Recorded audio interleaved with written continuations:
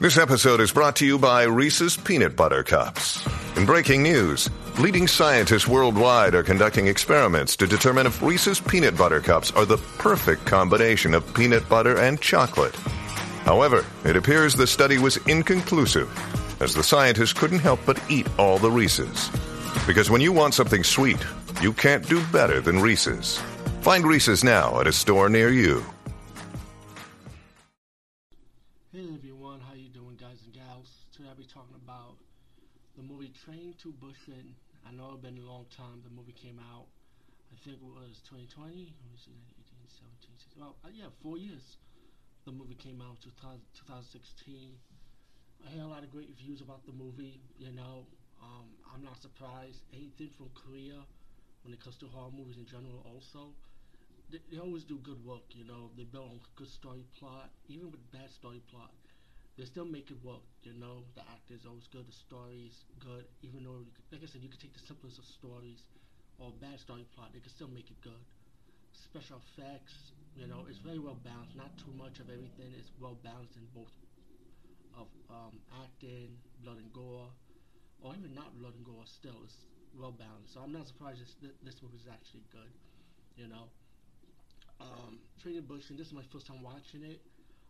At the time, I never had a chance to get around to it. There was so many horror movies, other things in my personal life, and other movies I did want to review, and other topics that I want to talk about, geek culture that's non-horror reviews.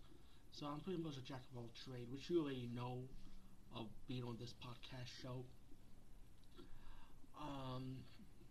If you haven't noticed, I've changed the podcast name again and again. The reason is because of copyright issues with other people saying the name is similar to them, and I just had to call it something outblasted, so I decided to call it the Ugly Geek Podcast. Why not? No, I don't have that brand, so I'm glad to take it.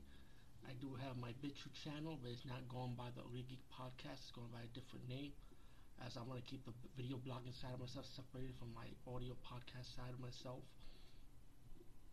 So with that being said, let's start with this review of Train to Busan. Like I say, Train to Busan is a South Korean horror movie. They take on the zombie genre, and it's about this guy. He has some issues with his ex-wife. The daughter, she had no faith in her dad because her dad is like more towards his job, and the daughter she wants to see her mom. The dad kind of give into it, so he said, "Okay, we're going to take the train to Busan to visit her mom." Meanwhile, while this is all going on, you have like these zombie attacks going around, but it wasn't developing as much as recently when the father was taking his daughter to the train. It was just pre-started pretty much. Once I got on the train, I started looking at the TV screen. Something's not right around the area in South Korea. As one of the affected passengers got on the train, she bites a train worker, and then that's when start going pandemic or haywire in the train. People start turning to zombies, getting bit, killing. A lot of death scenes, man. A lot of deaths, man. It is pretty bloody and gory. This movie is. Not over the top bloody and gory, but like I say, it's well balanced with it. The father and daughter and some survivors will have to go in the back of the train trying to survive the zombie attack. Even when the train finally stops, they had to get off. But guess what? The zombie attacks still happen all around them. The zombies do have some kind of weaknesses.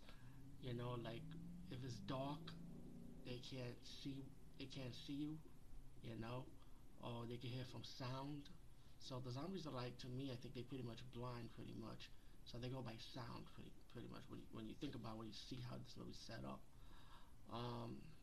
All in all, this movie is really, really well done. It's just too perfect, when I hear all these great reviews about this movie, like I said, I wasn't surprised, but all over the world, I didn't hear one bad review for this movie.